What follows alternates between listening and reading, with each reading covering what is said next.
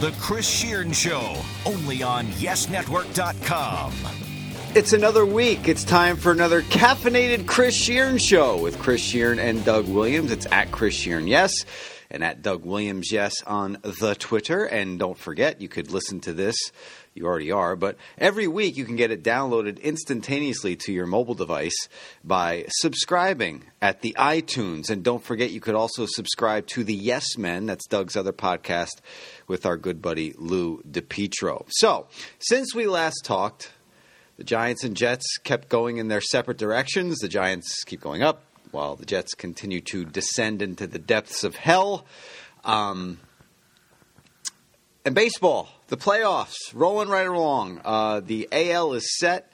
ALCS is going to begin on Friday and if you had this at the beginning of the season, extra credit to you, the Baltimore Orioles, Bucktober, and the Kansas City Royals. Wow, the Royals and the Orioles.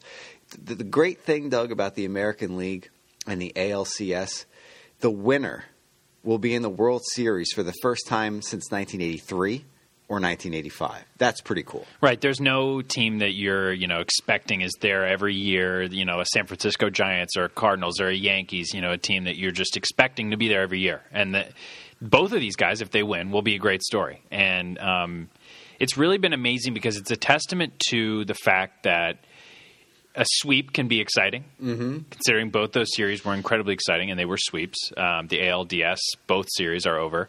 And also the fact that atmosphere matters. I mean, both of those cities, Baltimore and Kansas City, brought everything. All 9 innings, those stadiums were roaring. And I really think that matters. The cities like Detroit that are in the playoffs every year, that are expecting a World Series, might get a little complacent. They don't have the atmosphere. Atlanta.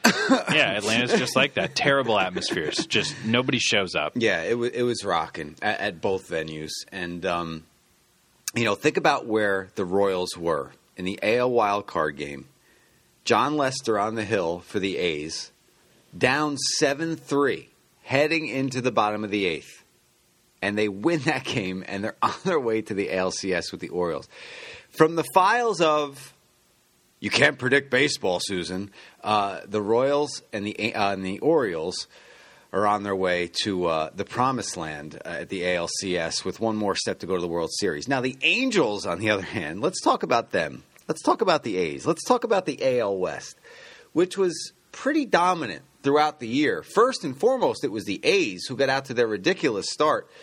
And it seemed like they jammed on the brakes, and the Angels floored it, and they just went right by. And this is what I'm talking about. June 5th, the Angels were 31-28. That's 3 games over 500 for those of you who can't subtract like myself. And the A's were 37-23. On September 28th, the end of the season, the A's were 88-74, finishing the season from that point on June 5th, 51-51. And for those of us in the sports industry and any other mathematical equation industry, that's 500 to you and me. The Angels on September 28th finished 98-64, the number 1 seed in the American League, 10 games in front of the A's.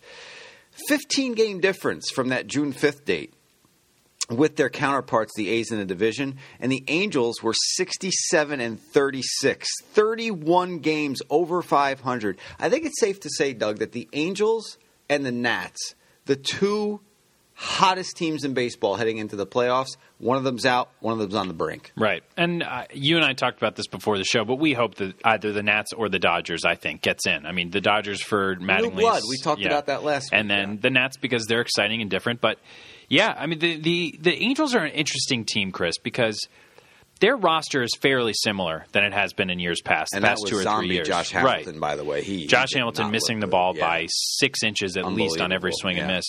I thought if they had Garrett Richards, they would have gone further. But looking at that team on paper going into the playoffs, I wasn't wowed by them. I was wowed by the record that you just mentioned. But other than that, they look like the Angels of years past that have been so disappointing.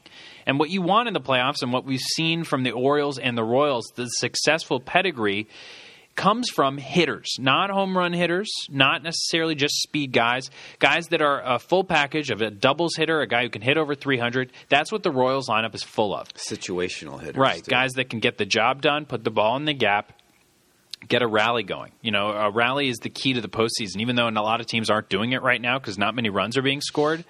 Which I love, by the way. We're not seeing these huge grand slams or these huge 3-run home runs. We're seeing, 3-run innings that make the game out of reach. So the lineup of the Angels focus so heavily on Josh Hamilton, Albert Pujols, and Mike Trout. You want to have that 1 through 9 lineup. You can't have a Chris Iannetta in there. You can't have a C.J. Cron playing his first postseason in there. So I really wasn't wowed by the team. I'm not shocked that they're out. Okay, well, you look at the baseball season. It's kind of like War and Peace, which is 1,225 pages. How do I know? I looked it up. I didn't read it. Tolstoy, I will conquer you at some point, just not right now. That's a lot of pages for me. Now, that's the baseball season. A 5-game series is like reading The Cat in the Hat. It's like 61 pages, and before you know it, it's over. And for the Angels and the Tigers, it's over. You battle the whole season, and 3 games later, you're playing golf. It's crazy. And let's talk about that Angels-Royals series. Okay, I just want to break it down a little bit. Game 1. Vargas, and we talked about Vargas before we went on the air, okay, last week. Neither one of us thought Vargas was going to pitch well in that game. 2 earned, 6 innings. His season, up and down, 11-10, 3.71 ERA. But check this out. Last 4 starts of the season, he was 0-3. The team was 0-4, and his ERA was 9. Again, you can't predict baseball. And this is why I love baseball so much. Because you could stink for a month as a starter and then go into the playoffs when the spotlights are as bright as they are and you shine. And he did. He kept his team in the game and he didn't get the decision. Weaver didn't get the loss. But he outlasted Jared Weaver. Yeah. And a perfect example of what you were just saying is John Lackey. I mean, John Lackey was throwing 88 miles an hour 2 weeks ago. They were talking about his velocity. He had a dead arm. He missed a start for that dead arm. Last night, he just does what John Lackey does. You're seeing 92, 93, really overwhelming off-speed pitches. And he just seems like he's ahead of the hitters in the postseason. Like, he has that confidence factor that puts him ahead of everybody else. And that's a perfect example. The regular season really does not matter once you get in. It's just the getting in that's the hard part. I mean, look at Moustakas and Eric Hosmer.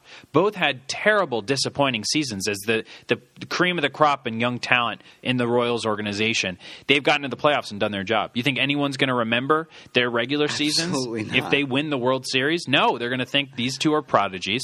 Who cares what they do in the regular season? As long as their team gets in the postseason, then they'll deliver. Just like Perez is 0 for 5. And exactly. He's 1 for 6. Nobody remembers the 5. They just remember that 1, the game-winning hit that got them out of the AL wildcard game, and into the ALDS.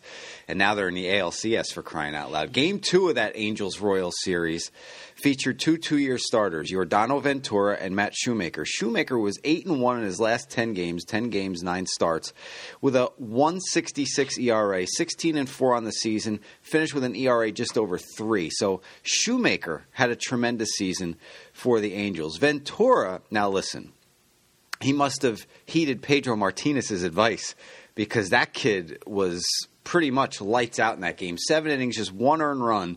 And remember, he gave up those 2 huge runs in the AL wildcard game when he was brought in relief by Ned Yost, who was Yosting at the time. But you know what? And this might be crazy, but maybe that experience, giving up those 2 runs in that big spot, prepared him for that start even more. Now, look, he might not have even gotten there, and Ned Yost would have looked like the biggest goat jackass in the world for doing that. But I think maybe that prepared him for that start where he was able to have some confidence to go out there and be who he is in 7 innings and 1 run with the Angels. Yeah, the 100-mile-per-hour fastball doesn't hurt either. I mean, his stuff is dominant. Yeah, that doesn't hurt. It was just a boneheaded decision, I think, to bring him out of the bullpen. And I think what's funny, when you watch the celebration when they did win that game, when Salvador Perez hit that hit, you saw Yordano Ventura freaking out on the field, just all over his teammates in the middle of the pile. And you could tell he was happy that he, did not get the loss, was not the GOAT of that game. And once that happens, the key to being a pitcher is, if you won the game, who cares? Yeah. No one's going to remember that I came in and gave up 2 runs, So I give the credit to him. He's a young kid. He's got terrific stuff. And it seems like he's showing some serious mental toughness here. Does anybody come up smaller in the postseason than C.J. Wilson? Game 3, okay? Big time game for the Angels, trying to avoid elimination on the road, and this guy consistently comes up small. You want some numbers to back up my claims? In the postseason, 11 games, 10 starts. This guy's 1-6 with a 5.26 ERA.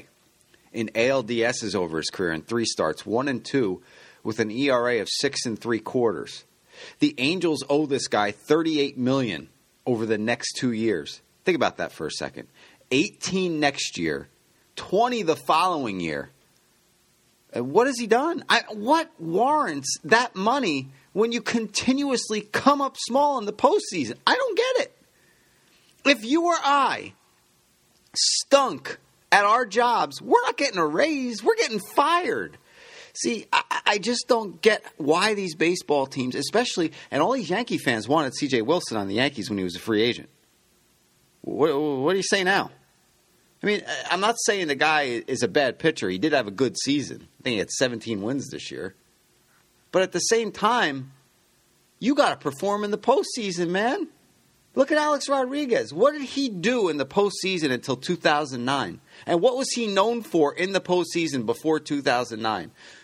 His numbers extraordinary, and this was before all the rumors and the accusations came out and the alleged steroid use. But he was known to fail in the postseason. Then 2009 came along. We know he had a great postseason run with the Yankees there when they won the World Series. But if you continuously come up small, how do you get rewarded? How about Clayton Kershaw, Chris? I mean, I don't mean to change the subject from C.J. Wilson, but a lot of times, and again, C.J. Wilson, you're exactly right about. He's one of those starting pitchers that shouldn't be paid as much as he is. But he makes that money because, I guess, you're a solid lefty starter, which is a rarity, and you hope he does better in the postseason. Now he hasn't, but I feel bad for pitchers that like Clayton Kershaw, who's made, 5 postseason starts, maybe? I don't know it off the top of my head. But the reporters are already in his face saying, you've really struggled in the postseason. You know, before last start, he had a 4.2 ERA, Chris, in the postseason. Yeah. And reporters were still asking him why he struggled so much. And I do think it does have to do with the fact that you're asked about it. The postseason's big enough. It's a big enough stage. You don't need to have to worry about every reporter asking you about why you have such a bloated 4.2 ERA in the postseason. So it is true, though, that these athletes, these terrific regular season athletes, are going to end up being judged by their ability to perform on the biggest stage. Well, in the postseason, and I'm not saying he does play 18 games against the Padres, or the team plays 18 games against the Padres every year, and he's not going up against the bottom of the barrel in the postseason. That's the thing. Like, you can't look at a batter's like if a batter like Derek Jeter, we talked about this a couple weeks ago. In 1996, and I brought these numbers up, he batted .250 in the World Series. He went up against 2 Hall of Famers and a guy that's probably going to be in the Hall of Fame shortly. Glavine, Smoltz, and Maddox. Maddox and Glavine are already in, and Smoltz is on his way in. Let's be honest. I mean, so you take a look at that, and at .250 as a rookie against those 3 pitchers, plus the Braves had a great bullpen back then too. It all gets so competitive, and you get the best pitchers and you get the best lineups.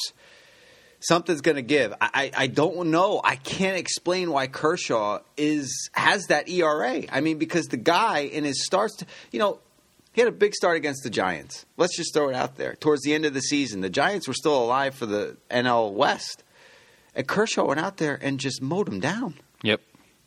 It's not technically postseason, but it's still a pretty big start. It's not the postseason, but it's a big game. And doesn't it make you appreciate people like El Duque and Andy Pettitte, Chris? Because those guys did not have nearly the stuff that Kershaw has. They were freaks. But they went out in October, didn't matter who it was against, and they dominated. And that goes to show you that competitive nature that those two guys had. But, I mean, Clayton Kershaw has faced – how many times has he faced the Cardinals? A lot, right? Yeah. He faced them last postseason too, and they hit him hard.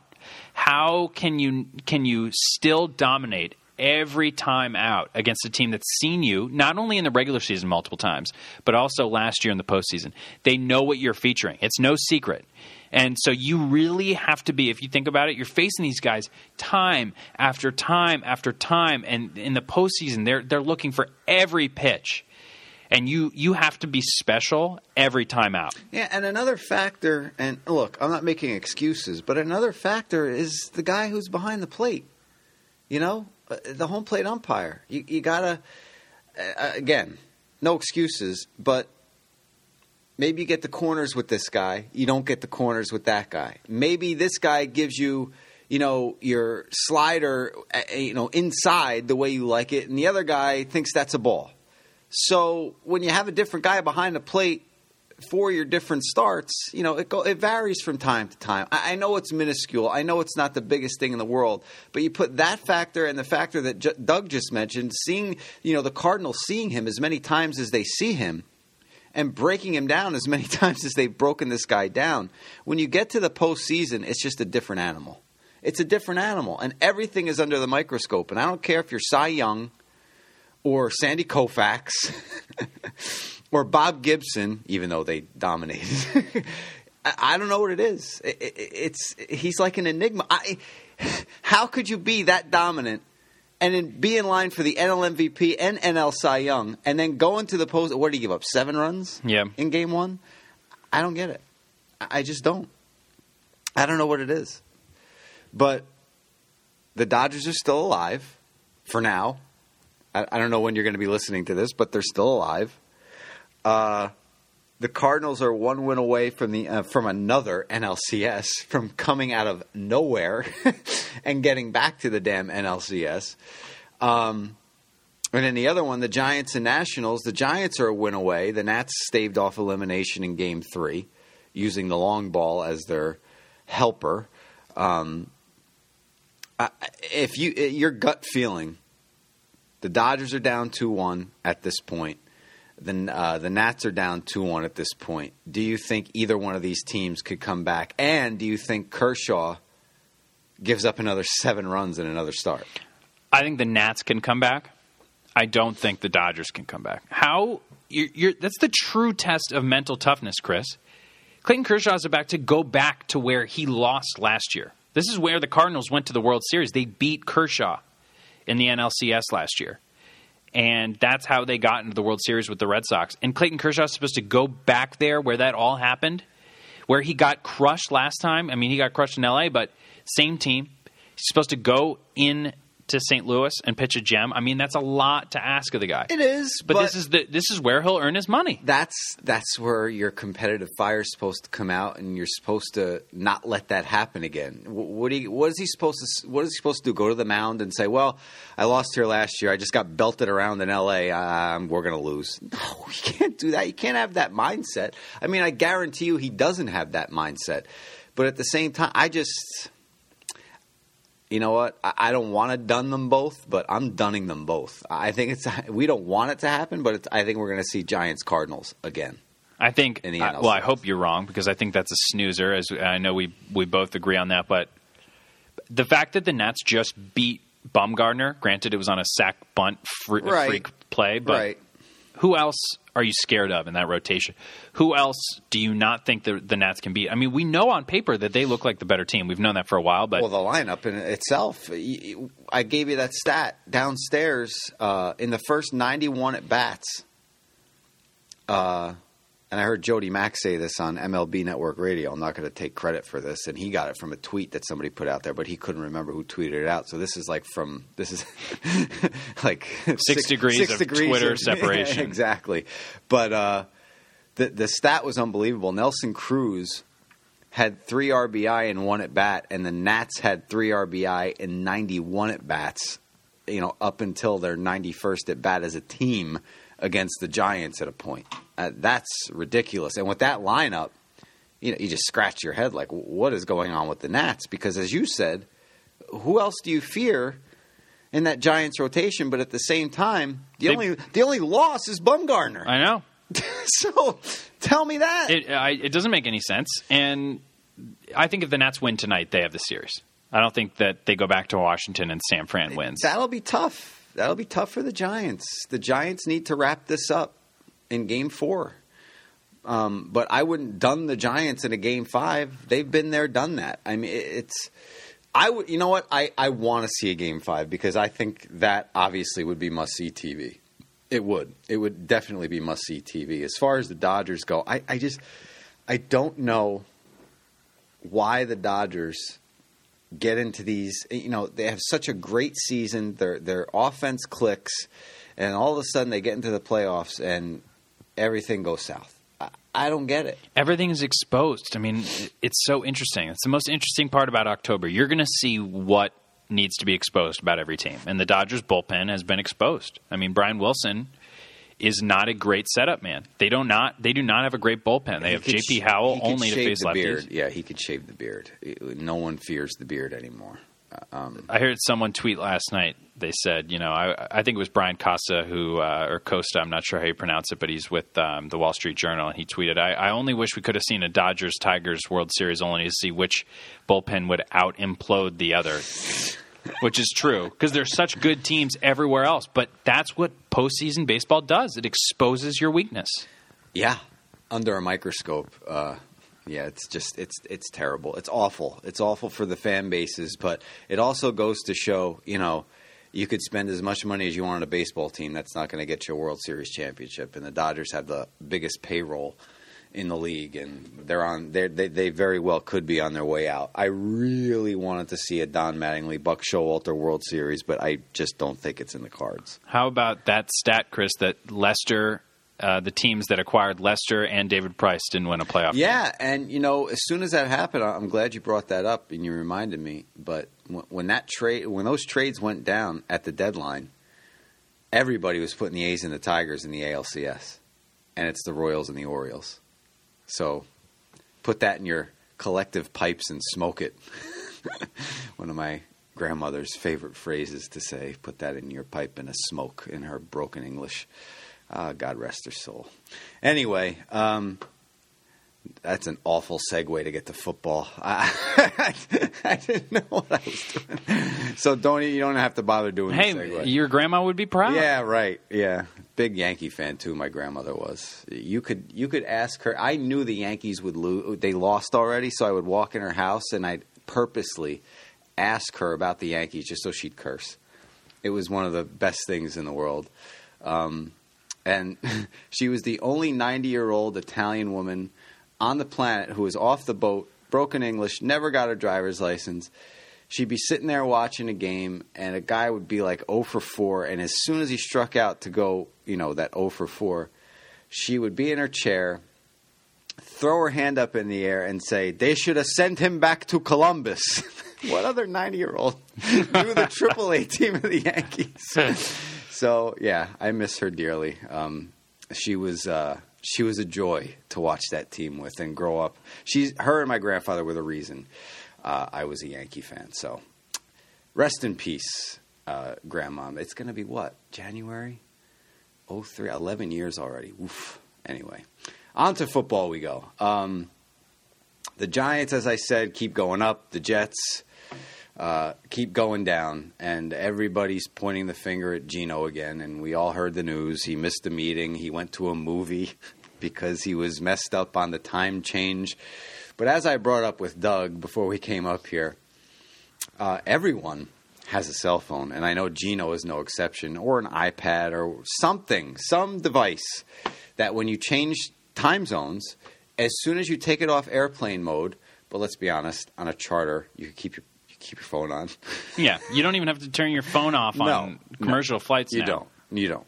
So as you reach each time zone, your phone will change the time. So as soon as they touch down, and let's just say for the sake of argument, Geno's phone was off, and he turned it on. As soon as he turned his cell phone on, it would have been West Coast time.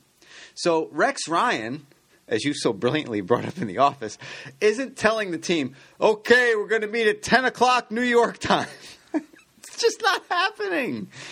I don't get that excuse. I think that was made up to make him kind of not look, bad for just blowing off a meeting. But I think that makes him look worse, don't you? Yeah. It makes him look maybe less guilty, but just more stupid.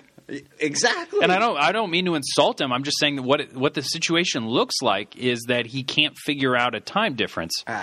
And it gets confusing when you're in like London and it's a 6-hour difference and you're trying to communicate with someone who's 6 hours ahead and you're behind. Like that is, I guess that's a little confusing. But LA and New York, West Coast and East Coast, that's pretty easy to figure out. 3 hours. It's 3 hours. But your phone is to the time where you are. So that would probably be when the meeting would occur.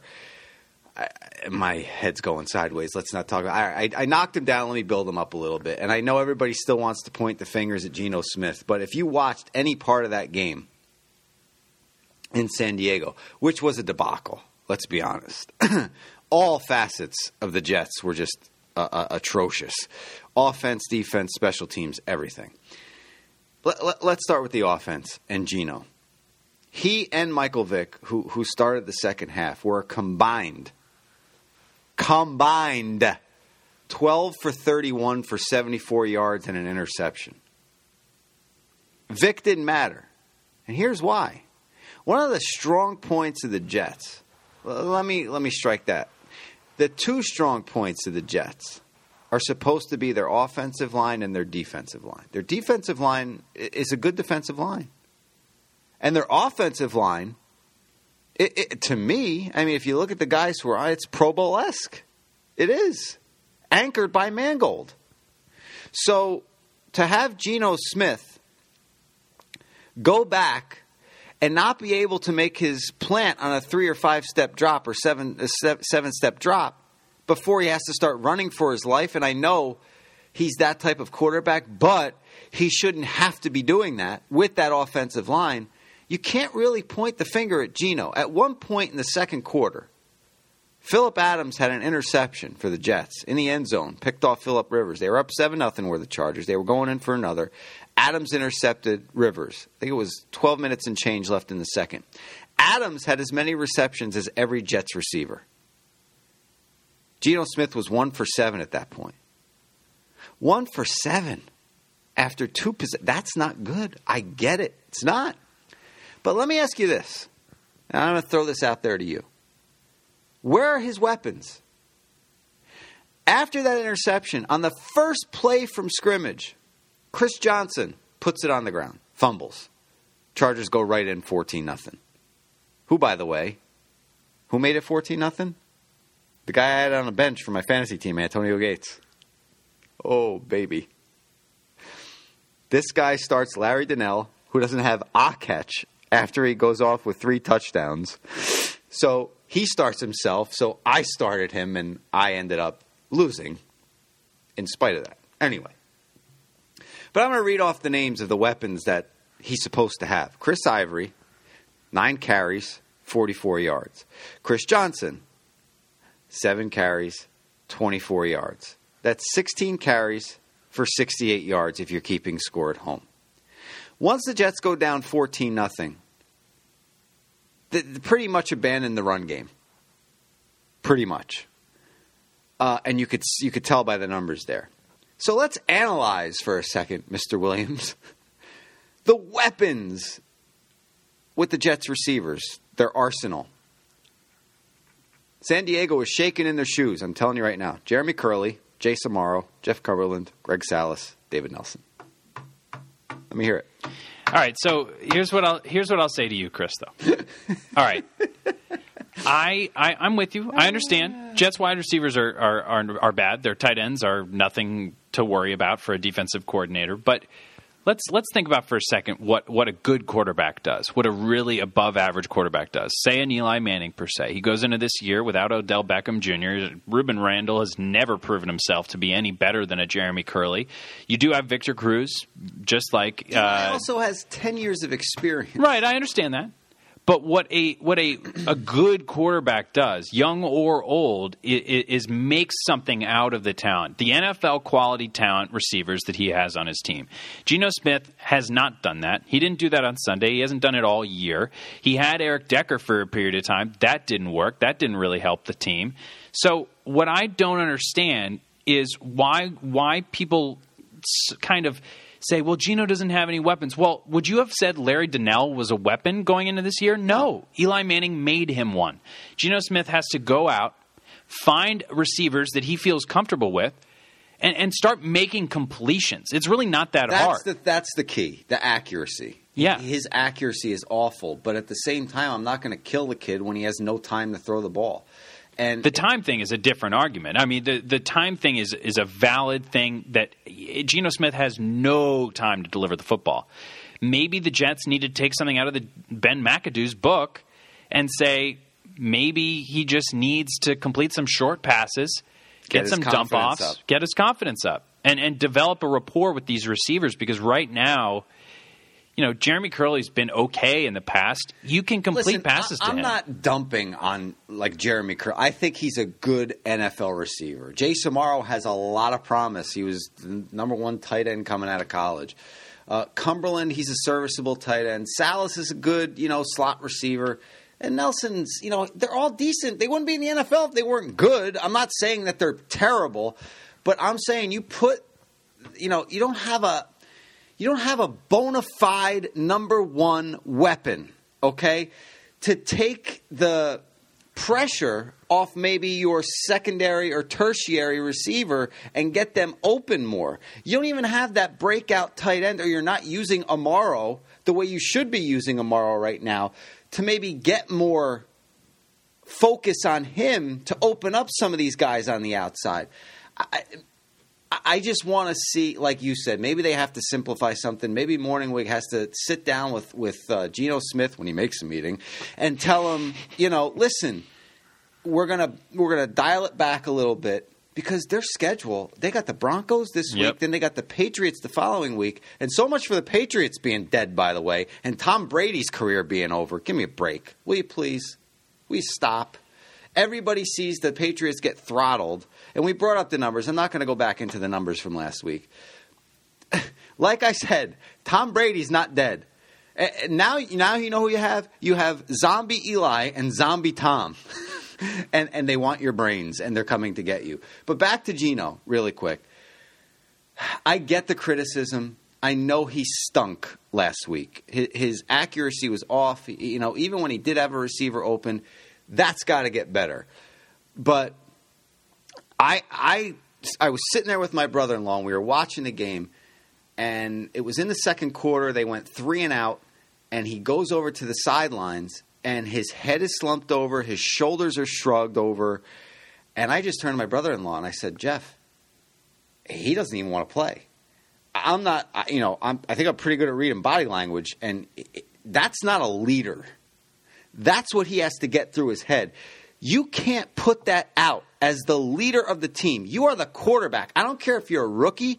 I don't care if you're a second-year guy. You have to take the reins, and you can't get too high. You can't get too low. You have to show the rest of the team, I got this.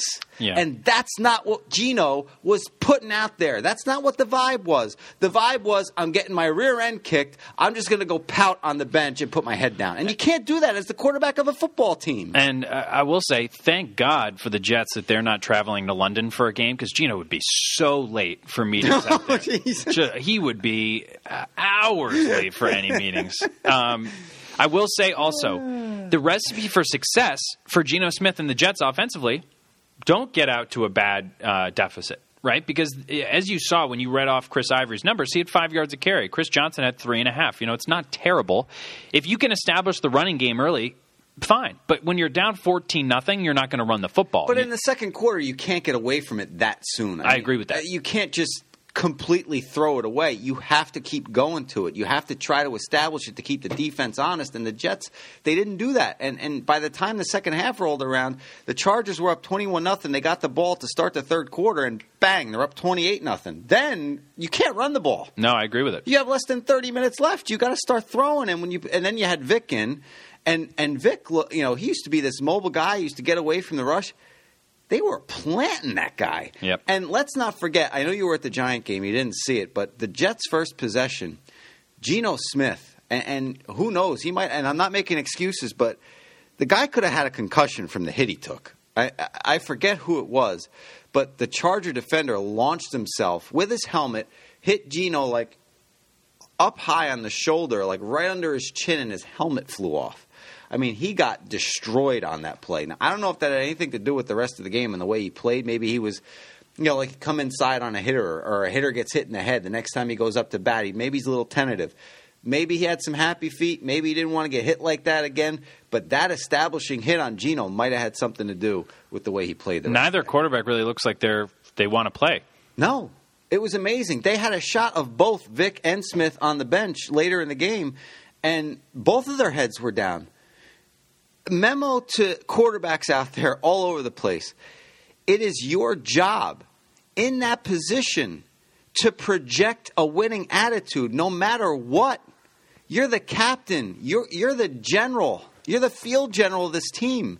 And I don't mean to break it down like I'm in sixth grade, but it's obvious. You have to project that, hey, guys, we're down by 14 in the fourth quarter, but we're going to come back. We're going to win this. And speaking of teams that do that. Segue. There it is. Now we're back on track, Doug. The New York Giants, and we'll do this really quick, but down 20-10, and it was after that 74-yard touchdown that Ryan threw. It was a swing pass that went for a touchdown. And, you could hear the groans all over the tri-state area from Giant fans. And what happens? Eli Manning, no worries, I got this. This is why, you'll see some emotion from Eli after a touchdown. You'll see, like if somebody drops a pass, he'll shake his head, put his hand on his hips. But he never gets too high, and he never gets too low. He projects that. Don't think the defense isn't, during the game looking at Eli to see what his body language is saying.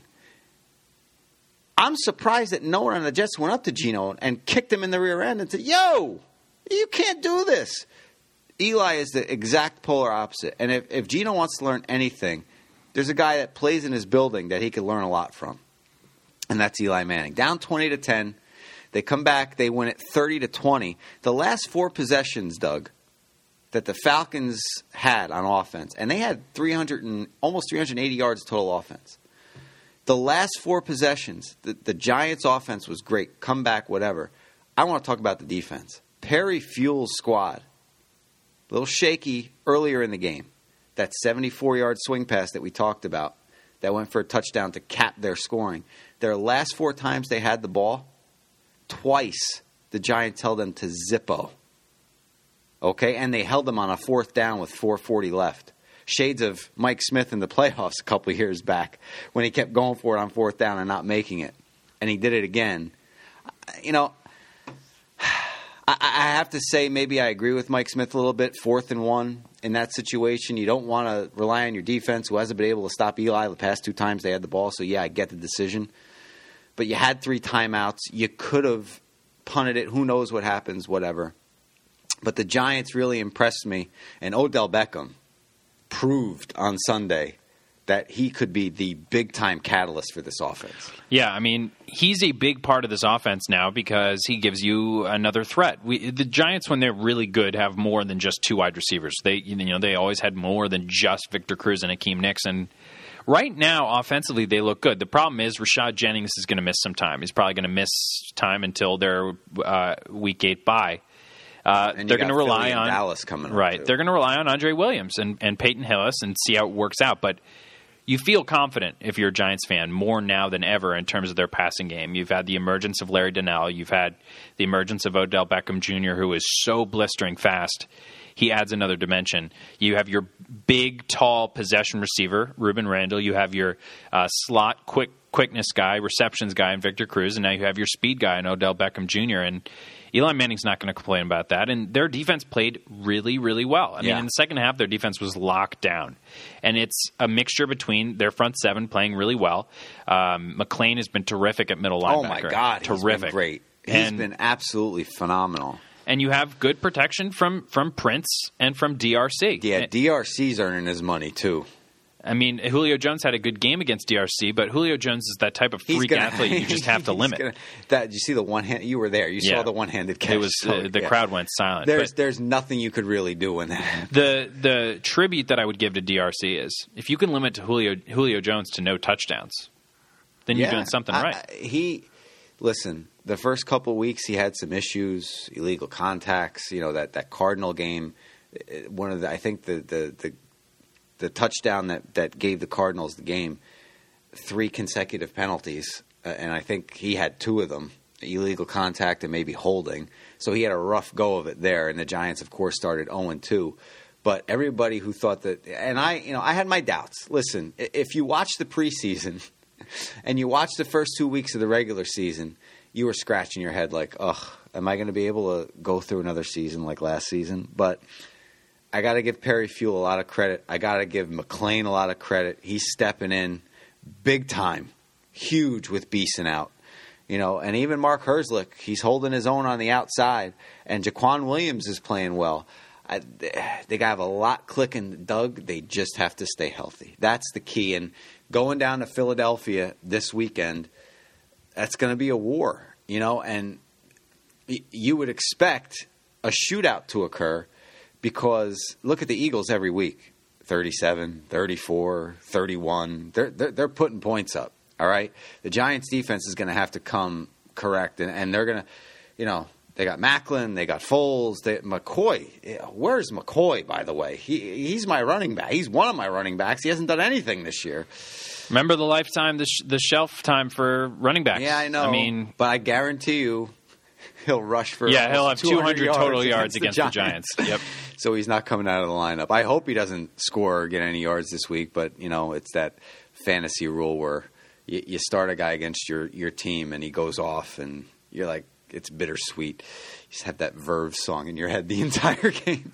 But you take the good with the bad. You hope for LaShawn McCoy to score 4 touchdowns and have 300 all-purpose yards and the Giants win by 3. I'll sign for that any day. But it doesn't surprise me after the last 2 weeks that the Giants come in, beat the Falcons the way they did. The Falcons were hurting too. The Giants needed to win that game, especially with the game at Philly and then hosting the Cowboys the following week. The Giants' schedule, like the Jets' schedule, is not easy up until their byes. Both teams have it rough. The Jets are under the gun, though, with that 1-4 record, and the Giants are now 3-2 over 500, just a game behind the Cowboys and the Eagles. So this game this weekend down in Philly is ginormous as well. So there you go. That's going to wrap it up for this edition of the Chris Shearn Show for Doug Williams. I'm yours truly. We will see you next time. How about one more shout out? Brielle, how you doing? always love a Brielle shout out. Brielle Saraceni, of course. There. What is it? The 3rd time? So she could tweet that out. The 3rd time we've given her a shout out. Yeah, 3rd or 4th. I think. Yeah. I think she has the count at home, so she could tweet it out when she's done listening. And yeah, so there you go. And by the way, just a really quick story. Something that put my faith back in youth sports over the weekend. On Sunday, I went to see my 10-year-old nephew play soccer. I really don't know too much about soccer, I'll be honest. Basically, I watched the World Cup. That's about my knowledge. I'll be honest. His team's up 2-1 in the second half. Under like 3 minutes to play, he commits a handball in the penalty box. Somebody kicked it really hard, and he was trying to get out of the way, hit his hand, penalty shot. Team ties it up, 2-2. Now, he's 10. A lot of kids, and my dad and I talk about this all the time. You and I have talked about this. Everybody ties, so nobody's feelings get hurt, and everybody gets a trophy, so there's some complacency out there. My nephew Matthew restored some faith and hope in me in that competitive spirit. On the ensuing kickoff, Matt took the ball off the kickoff, dribbled all the way down the field, and scored the game-winning goal. On the next kickoff, immediately, I'm talking 10 seconds after the penalty kick went into the goal, his team had the 3-2 lead, and they won it 3-2. And to see him running up the field, like hitting his chest, it wasn't showing the other team up. It was that personal redemption that you don't even see in grown professional athletes. He's 10.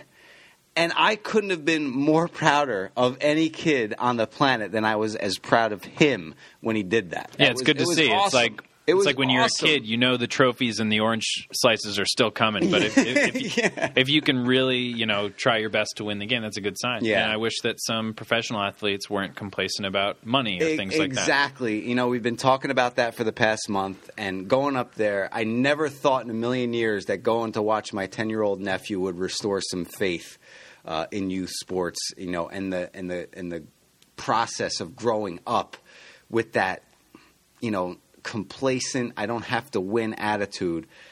But not him, not Matt. Put the team on his back, went in there, scored the game-winning goal, and it was fantastic. So congrats to Matt's soccer team and to him, too. And that's going to wrap up the Chris Shearn Show for this week. For Doug Williams, once again, I'm Chris Shearn. We'll see you next time. Thanks for listening, everybody.